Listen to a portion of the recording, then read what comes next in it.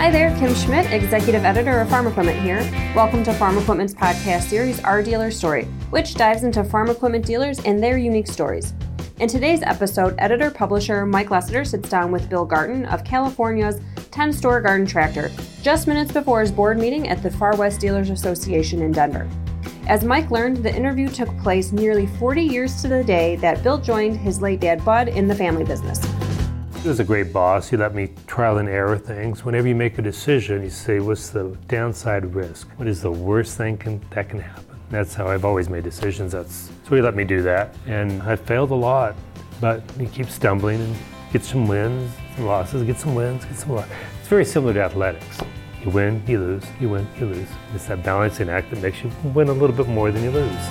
That was Bill recalling the leeway that his late father Bud gave him to learn and find his own way, starting out as a 21-year-old, despite being a stickler on controlling many other things in the business.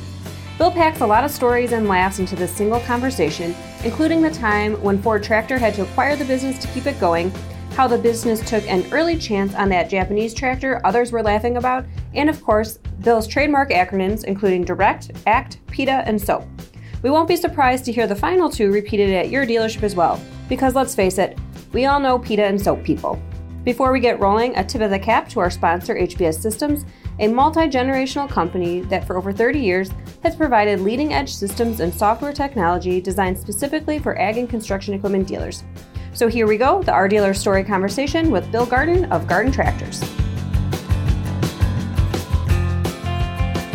I understand it was your grandfather, Bill Cornforth? My mother's dad. Okay. Tell us about the very earliest origins of that. Well, he started with actually a distributor called, I believe it was called Pacific Distributing. He distributed Ford tractors, and then he eventually got a dealership in the 40s. A gentleman by the last name of Frega was his partner, and then he ended up buying Frega out in 49 and established his own dealership, and he had Reedley and Hanford and Turlock.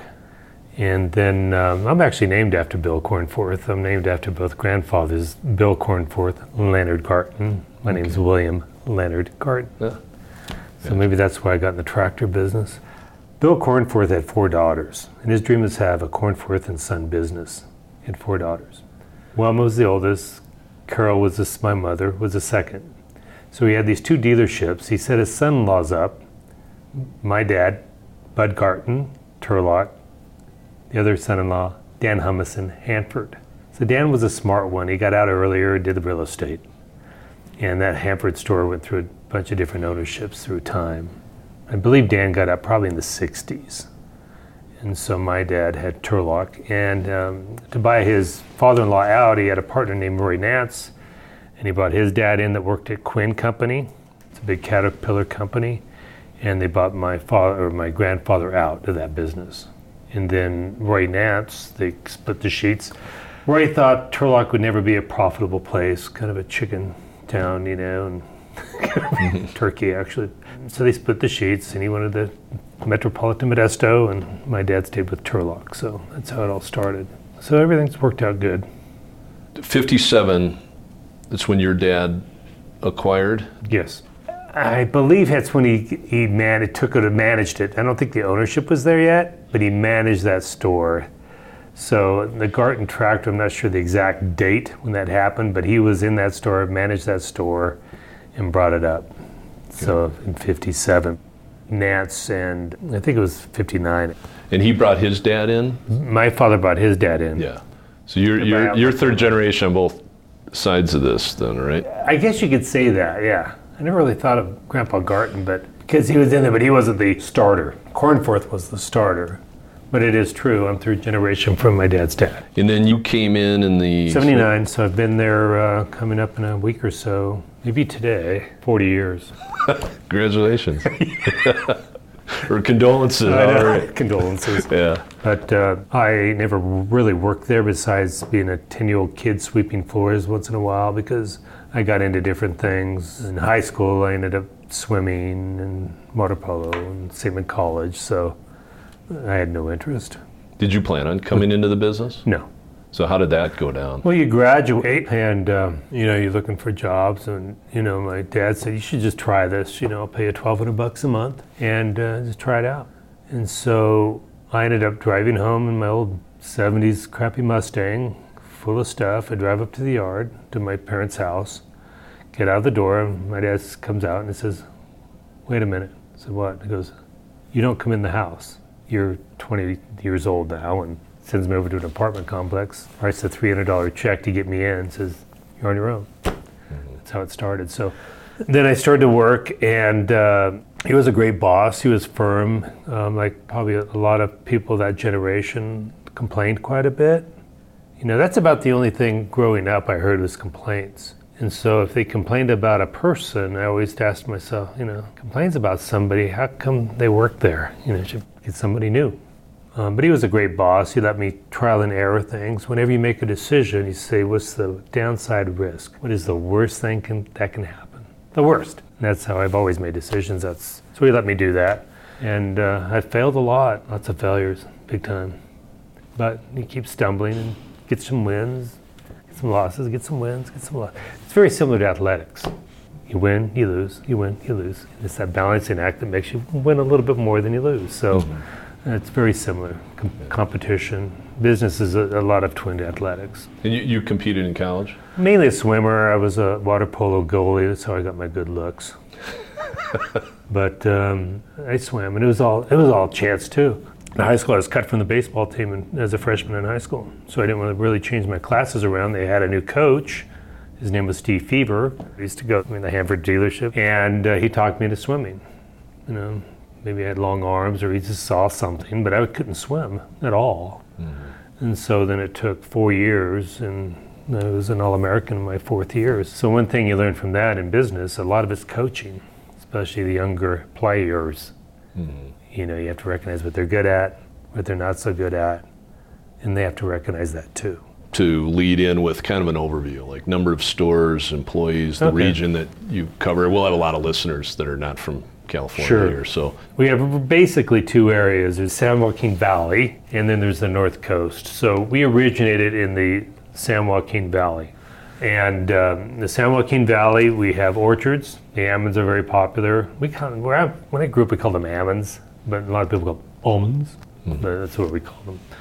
So there's almonds and orchards. There's peaches. Peaches are on the decline because the almonds are the king crop now. There's about 1 million acres of almonds and maybe some other crops in California now. It's huge. It's an orchard state. And then there's melons. There's dairy's big. Poultry's big. So we're very diverse. Row crops. Very diverse valley. Beautiful valley. So our southern point is Tulare, which is right across from the Tulare World Ag Expo. A lot of dairies and orchards down there now. Then we skip up to Merced, which is, Merced's about an hour and 25 minutes north of Tulare. Merced's primarily a Kubota store. It's the first one we did kind of a mainly Kubota store. It does sell New Holland forage harvesters and construction. And then about another 35 minutes is Turlock, and that was our home base. The stores are close. The guys from the Midwest get blown away by this. You have all these close to not 100 miles away, or that's how it is. The Newman, if you go from Merced to Newman's about 40 minutes. Going to Turlock's about 40 minutes. Then you go to Modesto, that's about 40 minutes. Then you shoot over to Stockton, that's about 40 minutes. Then you shoot over to Woodland, it's about another 40 minutes. I don't know why I'd always get 40 minutes, but it's kind of turned that way. But from Stockton, say an hour from Stockton. Change it up to Woodland. Then from Woodland to Fairfield's about another 40 minutes. It's weird. But going from Fairfield, and Fairfield services the Napa area, and it has some Dixon, some hay tools and those kind of things. Light construction. You go from Fairfield, goes to the North Coast, which is Santa Rosa, Yakai area. North Coast is Sonoma area, the wine area, and it goes all the way up to Mendocino County. And so it's primarily the vineyards. But they sell a lot of light construction also. And there's some dairies. But so it's very diverse. It's a lot of fun. Is this 10 stores? What portion of business is ag versus construction or homeowner? Probably I would say 90% ag. It's heavy. And 10% CE. It's probably about right. Okay. Most of the CE equipment is used in agriculture. So we sell a lot of our loaders. We sell Hitachi loaders. Wheel loaders, they're primarily used in dairies. A lot of them. We sell some construction, but primarily dairies. Backhoes, orchards, trees, skid steers, orchards, dairy. So that's why the percentage is so high. So when you came in 79, how many stores did you have? One. Maybe 12 people, 14 people. Mm-hmm. And when I first worked there, I think I did parts first. Worked at the parts counter. Back then I think it was called ADP or ADT, or it's all pads and paperwork. There's nothing computerized back then. It's all manually done. So I worked at the parts department. And then the idea is that, parts guy was kind of back. A guy comes in the front door. It was kind of over here. So I said, maybe the parts department should be like here at a V, so people come in, people say, hi, how are you doing? Greet them, like greeters. So we did that, and that worked out pretty well. And so the little changes in the department, some of the longer term employees, they're kind of upset about this young guy coming in changing things. And then a lot of people see on change, you have to embrace change. That's bullshit. You have to accept it, live with it. There's a lot of changes I don't embrace, but it's what the millennials do now, okay? Yeah. You know what I mean? So it's just, okay, I'm going to accept this. I'm not going to embrace it, but I'm going to accept it. I'm going to work with it. Maybe throw a little curveball in there a little bit, but some people really resist change. So you have to build your culture to kind of accept changes, not necessarily embracing them, but explaining them, what they are, what you're going to do, and works out pretty well. Then after that, I was service manager for probably the longest time in my career. I'm a terrible eye-hand coordination person. That's why you got cut from the baseball team? Yeah, I am terrible. I just thought I could do it, You have confidence, cocky. So it sets you down too. That's what failures are good, because it sets your attitude down. I thought I could do this. Yeah, you're gone. You're cut. Yeah. I'm a friend of my parents. You cut me some of the baseball team. You're shitty. Go. Yeah. Okay, I'm gone. So you find yourself something good. But anyway, hand-eye coordination. So anyway, I'm really bad at that. So as a service manager, I really love the technical guys that could take stuff apart and put them back together. I couldn't do a puzzle. One of those models, real technical things, I couldn't do it. So I've always admired I call them athletes. That's what I call them. I say, you guys are like freaking, it's a God-given gift to do this. You might not be able to swim like I used to swim. I can't do what you got to do. It's a God-given gift to have that ability. It's like an artist, and they just have an amazing ability to do that. And I don't know if it can be trained, but you have to have it within you to do those type of things. So anyway, the service management thing I really enjoyed. I really liked it. So I'm still involved today, walking around the shop, saying hi, and what happened there. So I built an interest in how machines work and why they fail. So it's good to know how things work and what fails. Even though I couldn't fix it myself, at least I know theory. After service management, I was in service, and then I had a guy, we sold snowmobiles at the time, believe it or not. And my first sale was a used snowmobile. That was a interesting thing. So I still have it today. I sold something. It's kind of cool. It's $400 or something. It's in a book somewhere. So that's the first thing I sold. Rewinding on the snowmobile thing, the business, my father had a lot of fun. A lot of it, we had snowmobiles, we were on a racing team, I raced Polaris snowmobiles when I was a teenager, and so it's all the competition stuff that kind of thrilled the competitive spirit when I'm young. But it really wasn't everything eventually down the road goes to more of your core, so that was a good thing to have. Even on utility, he did a lot of stuff in advance, even the utility vehicle front, way before the mules were made and all that. There was a vehicle called the Snoopy that he thought would work. I mean, it was kind of like a miniature dune buggy, but it didn't take off. So all kinds of different things he tried, even the larger utility vehicle. I remember that was called a Wolverine. Who made that one? I forgot. It was this big, it was like 8 wheels. It'll go into water, it'll go into different things, and it's pretty cool. It was pretty cool. So my father tried, so when they try different things, it gives you that option as a young person growing up. I guess you try different things, and if they don't work, you might as well try it. It was Ford from the beginning. Mm-hmm. Tell me a little bit about how the early 70s closed a store, brought Ford in as a stockholder. They were so bad, losing our ass. He couldn't survive. Bought the new building in '69. And so Ford had its like dealer development, and we'll come in, rescue you, we'll own the shares, you can eventually buy them back, stir up the business. So I started at... So those years that Ford was a stockholder in the dealership, what was that like?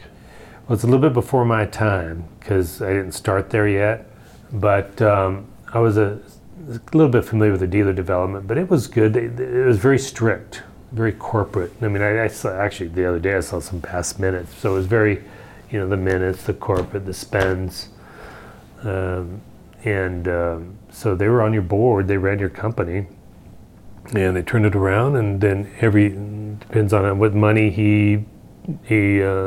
company made, he can buy the stock back. So eventually he got out of it. But it's probably a good business lesson, I would think, for my father. But sometimes, even from a manufacturer, they don't really know some of the reality that happens at a dealership. But it's, as far as financially wise, it was good for him. So it's a rough road. Another advantage of starting in 79 is you hit the early 80s. So I had it bad. I mean, it was tough. You go to your 12 or 16 people, whatever we had, we're all taking a 10% pay cut, I got to cut 10% off. That's the way it is. I just looked at a financial statement from the early 80s. It was horrible. Nobody's paying their bills. We had $7,000 in the bank. It was tough.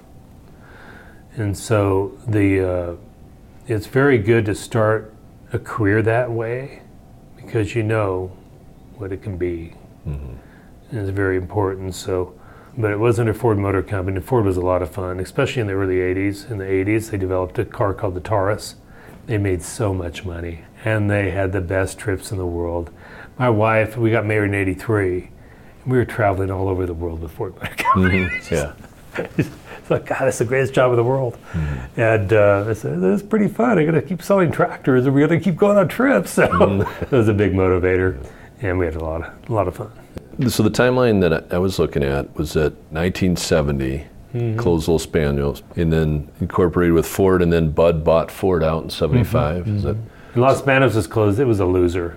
And then my grandfather ran it. He's retired. He goes, I want the hell out of here. I don't want to run it. Just shut it down. It was a very small store. I think 79 was okay, because when I started, everybody wasn't, crying in the doldrums. It was the early 80s that, because they worked there 6 months in 79, so it's getting the hang of stuff, what's going on. And it just, the interest rates are really high. That was really bad. Yeah. So I don't think it was very good when I started, but because the interest rates skyrocketed and all these kind of problems happened, but it was good to do that. So we closed that store, and then I started, and then I kind of figured when you look at a business, you got to have some kind of a little bit of a scale of economy a little bit. So our first store was Newman. It's a small store, so one tractor a year. I mean, we're talking little, it's Quonset hut type building. Yeah. It was little. And Louis Ramos, and made a deal with him. And but back then there was quite a bit of hay tools. And he sold like 2 balers. But the market was there, and New Holland was very strong at the time at that. So anyway, the first store was in the early 80s, I think, or late 80s. It was Newman. And then you were in with Kubota pretty early on, it looked like. Mid-70s? 76. I actually had to ask them that when I started redoing this history. I couldn't remember, 74, 75, 76, yeah, very early. How early was Kubota at that time? Like how? They came into the country in 73, I think, or started Kubota Tractor Corporation in 73. So it was little tractors, Everybody laughed at them. So you must be one of the oldest continuing Kubota dealers, right? So 79, you pick up Newman within a few years. Tell me about the rest of the growth path, about what you were looking at, what you were trying to do, and how it came together. There's 2 ways to grow a business. You have money or talent. If you're really good, you have both. But we didn't have any money, but we had some talented people that worked there. So we had good market shares, and it works pretty good. So some stores, and there was a lot of family businesses back then. There's some camaraderie. Part of it's at the Far West Equipment Dealers Association. You meet people, and there's a lot of respect between all the other dealers, and it's a good time. So,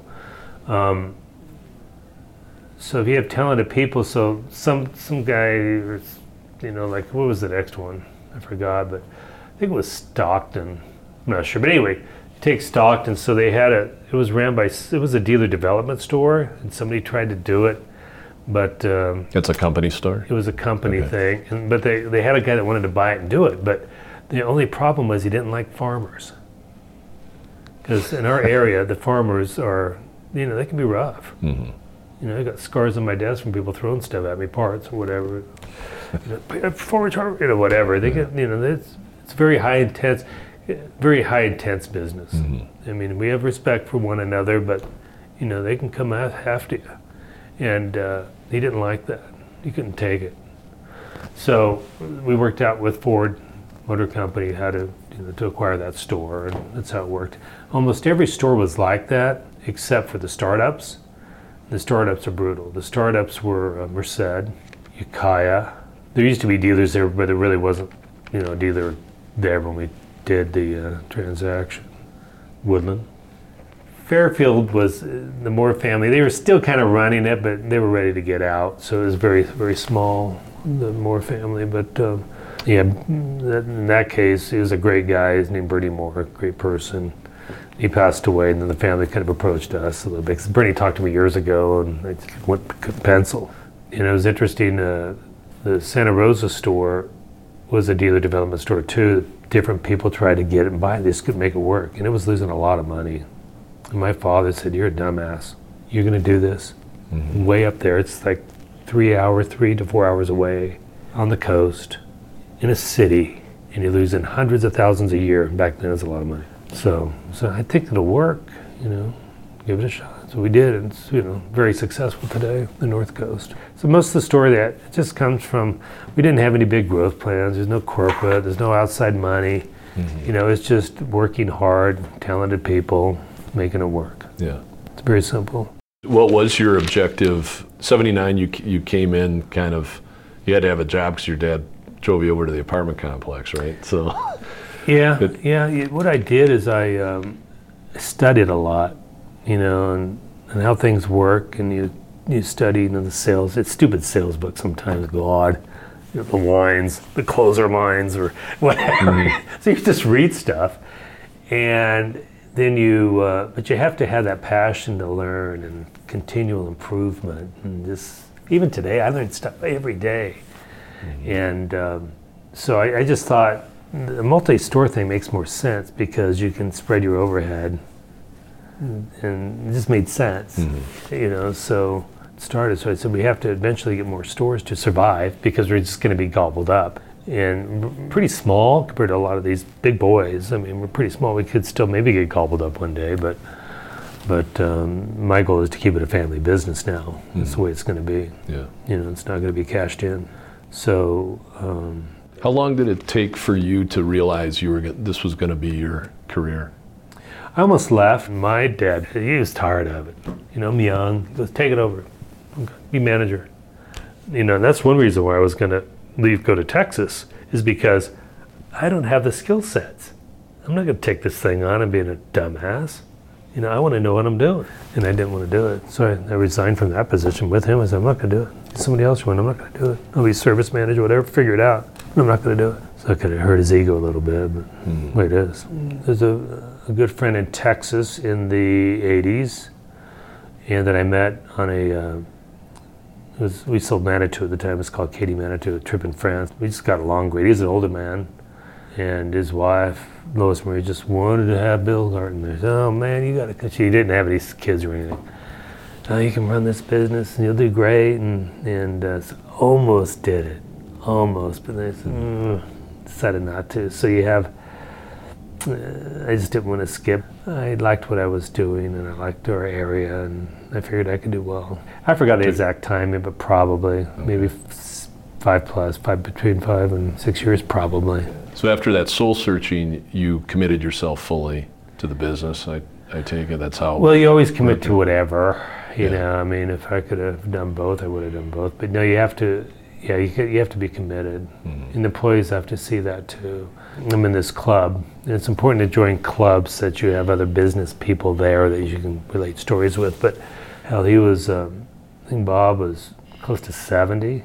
He owned grocery stores, And he ended up buying a huge chain. It was double the size of his business. I mean, this is big, $1 billion deal. And he said the neatest thing about that was the people I work with says, Bob still has it. So they like that need to succeed. People like that. How did the path re-navigate itself? Well, it just kind of naturally, you learn the thing about a dealership. This family dealership, some of these corporate guys, their offices down in Timbuktu, and they have all these needle guys doing it. But we're active. We're I'm a dirt person.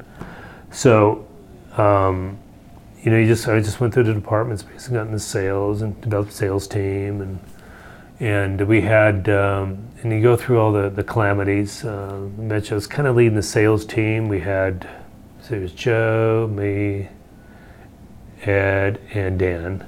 So there's 4 guys, and this is probably in the 90s, I suppose.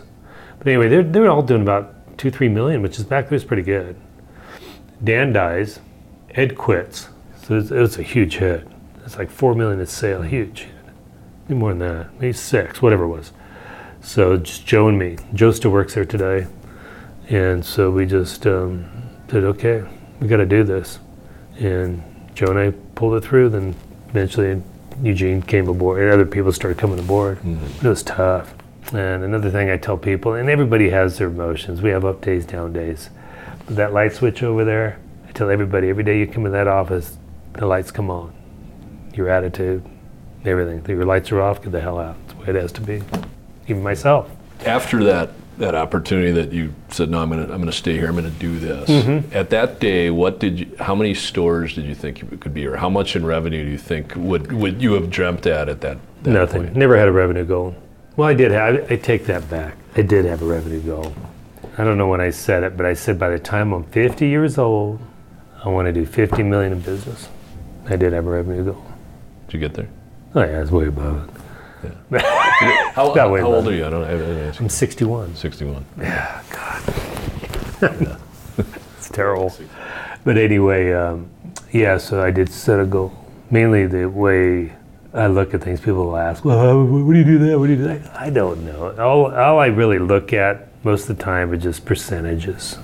Because if you take care of the percentages, the dollars take care of themselves. So the goal is 5% net. I said 5% net.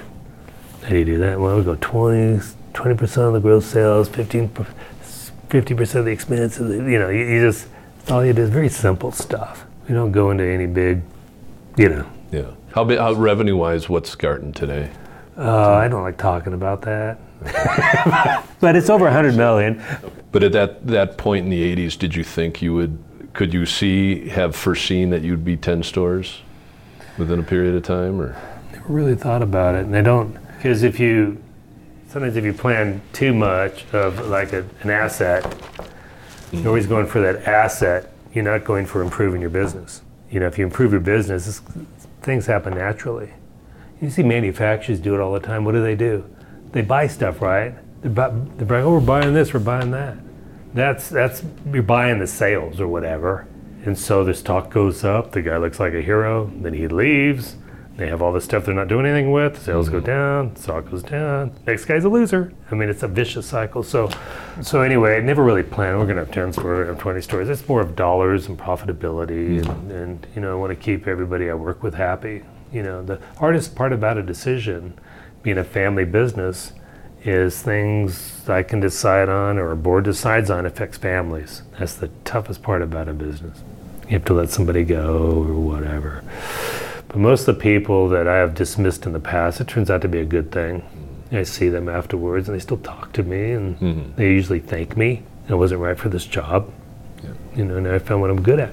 So it's like getting cut from the baseball team. Right. It's all good. You had talked earlier about how your dad gave you some latitude to try some things and fail at some things. I had a question I was going to ask you here. We learn from our mistakes, right? What comes to mind? Threw me up against the wall, kicked my ass out, so I straightened up after that. Yeah. So that's probably one of the worst mistakes. It doesn't have to be a financial mistake. It could be just a bad emotional. I made. It wasn't showing a possibility of a leader. I was showing a possibility of an idiot. Mm-hmm. Man, he just kicked my ass out. Yeah. You know, to do this again. Okay. So, got out of there. Came back and apologized to some people. But as far as other mistakes, probably, I really can't think of any. It's just a lot of little stuff through the years. You lose deals, you did that, I messed that up, or try to structure that maybe didn't work right. But I made a lot. But he, as long as you learn something, he always says, "You learn something from that one?" I go, "Yep." I did. So I thought it was interesting, actually, in the multi-store thing after Newman. I looked at a Kubota. Actually, I had some college buddies. They were looking at doing maybe a Kubota deal down in the Chowchilla, Madera area. And this is in the 80s. Because it's Japanese stuff. It might be pretty, specialty stuff might be a big thing. And so we almost did that, but it just didn't pencil out. It was in the early 80s, and things got crazy. So I did look at that as far as a starter. But so you look at different things. Well, another thing that happened too, there's this big farmer that wanted to go into partners, kind of rescue number 2. This was before my time, actually. This is, I think, before Ford rescued it. But anyway, they were from a different culture, and they were going to make a big agri-center place and all these expansions and stuff. And the almond industry was kind of in its earliest stages, but my mom saved the store. She says, "This won't work because you're from a different culture, we're from a different culture, and I don't want anything to do with it." So my mom saved it. That was another thing that happened. That would have been a big mistake. I would have been here today. So it was moving in that direction, and she threw the flag.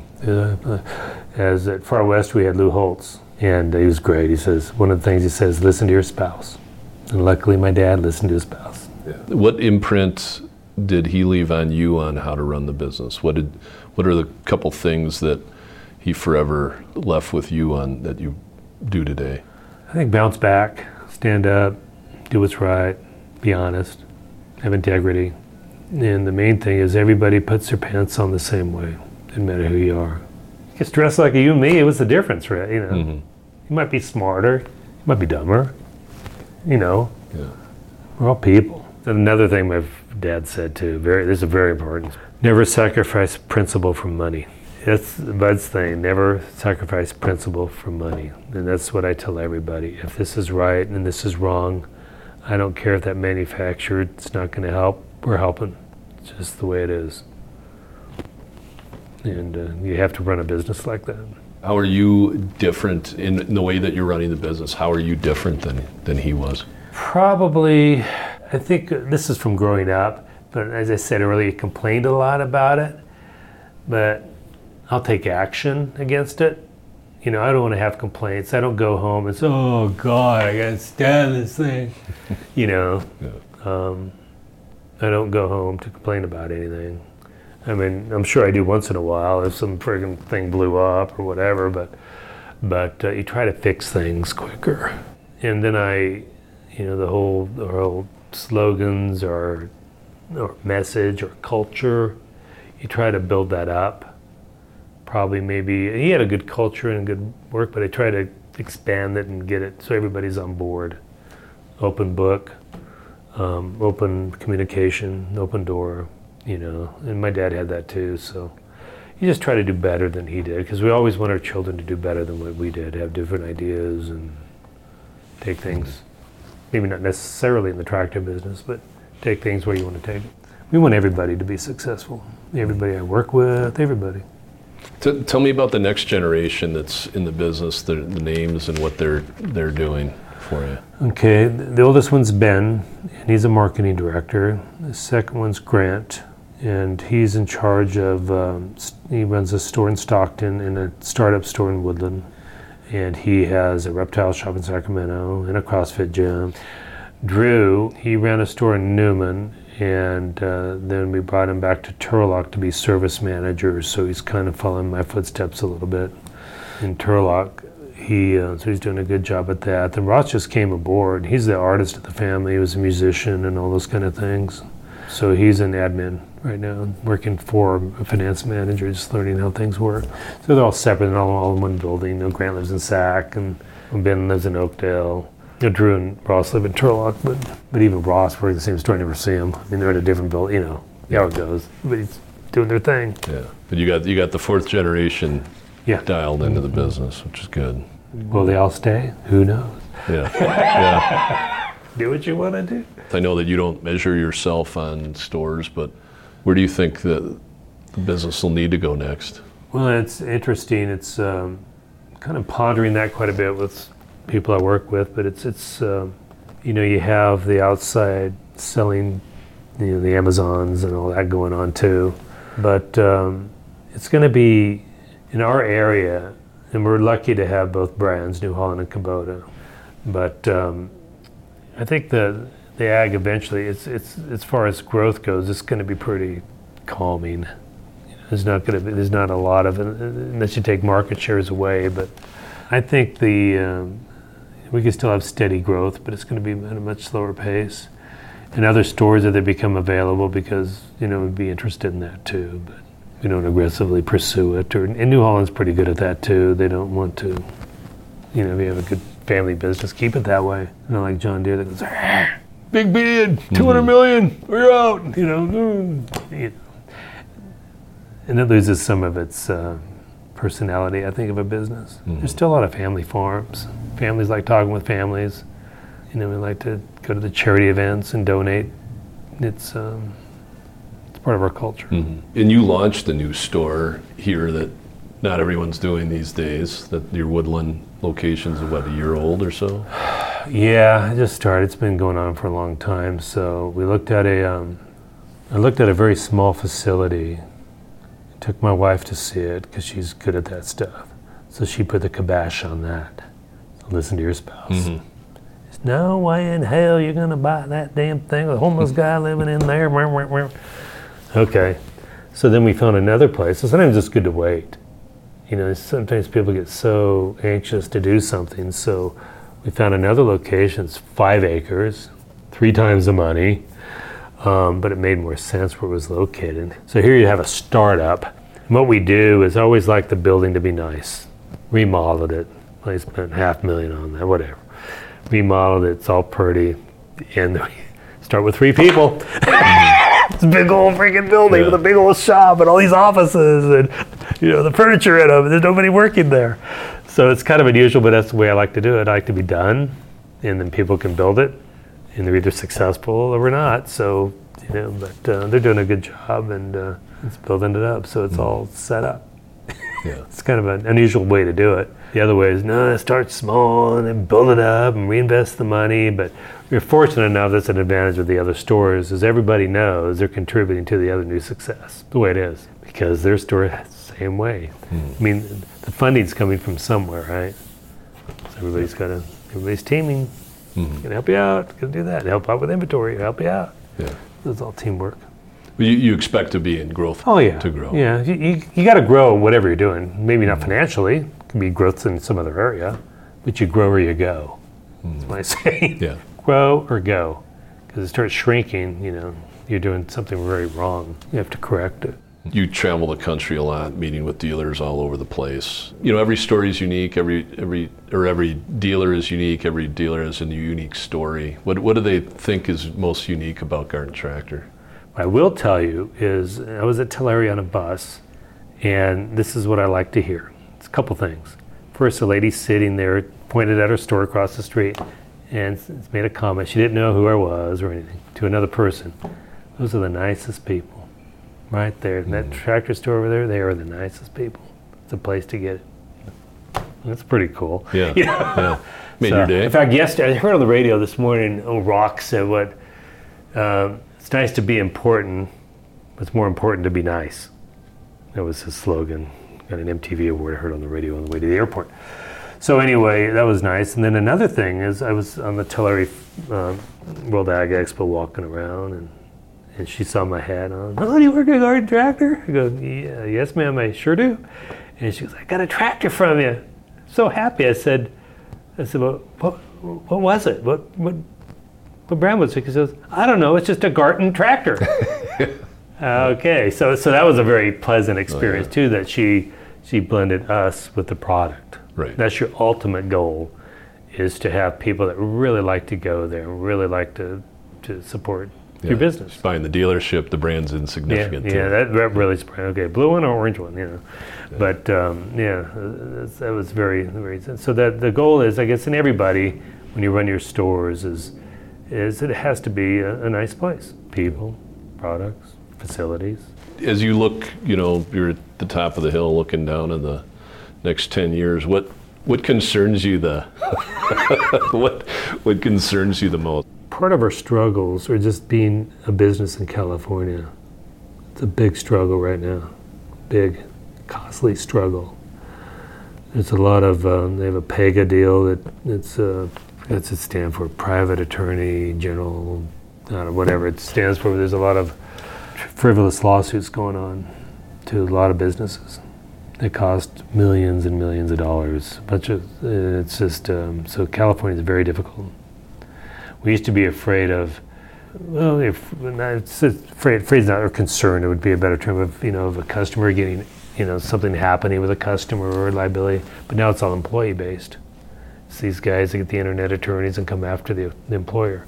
Mm-hmm. So a lot of that is a tough deal because, company, we're going to arbitration agreements, we're doing all kinds of things to protect the company. And our loyal staff is all for those kind of things, but you get these cases of people that don't work there very long and they skip or do something, it's bad. Mm-hmm. No protection for the employer. So we're working on that. That's kind of an immediate concern, is how to, go with that. Some things that maybe cause a little insomnia over the future. I sleep good. Except last night I had to get up and go to this damn thing. But it's just, I think a lot of it is I tell the manufacturers this, I call it the pie principle. Product is everything. And so they have to, in our area, we're more specialized and they have to get on the stick. They want to have the business. Mm-hmm. So that's probably my concern is let's get this done, And don't worry about buying other businesses or doing other things. Let's improve what we got. You improve what we have, the consumer's happy, loves the brand, the product sells itself, more margin, everybody's happy. Can you rely on your two big majors to come with the lion's share of that solution that you need? Not yet. I mean, they do. They do on some things, but on some things they don't. The problem with the manufacturers is they never communicate back to the dealer. If you have an idea, we'd like to hear it, or maybe do it this way, or we'll look at that, and here's where we're going with it, and I think a lot of it's they're just afraid to share ideas sometimes, but there's always, again, it's back on continual improvement to get things done, to get things developed, and to try new things. Instead of picking the cheapest country to build it at. That's where the market is. I want on this. John Deere does the same thing. Mm-hmm. I like that John Deere Indian tractor. It's a good place to build them. It's cheap. It's simple. But yeah, it's true. But you want to make sure the quality's there. Maybe it is. I don't know. But it's just products. Products everything. My opinion. Mm-hmm. It's only my opinion. What didn't I ask you about that you expected me to? What am I missing here today? The acronyms in that article. I was cracking up when I saw those. I got to forget about that stuff. Yeah, I have them written down here. Do it right. What was it, direct? Do it right. Ends complaints tomorrow. Mm-hmm. And then was action, control, tenacity. But as you get older in life, when I saw that, it reminded me, I go, I added some good stuff.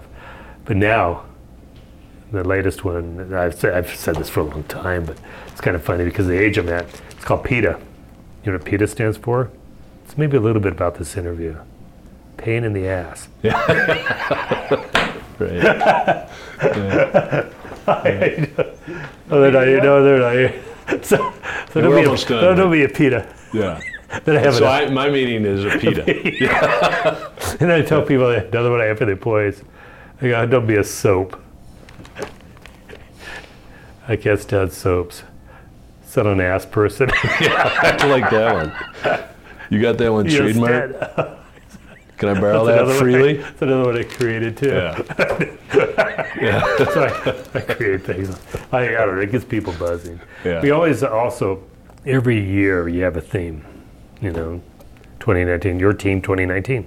That's our company theme. Quality people, quality products. It's a big deal.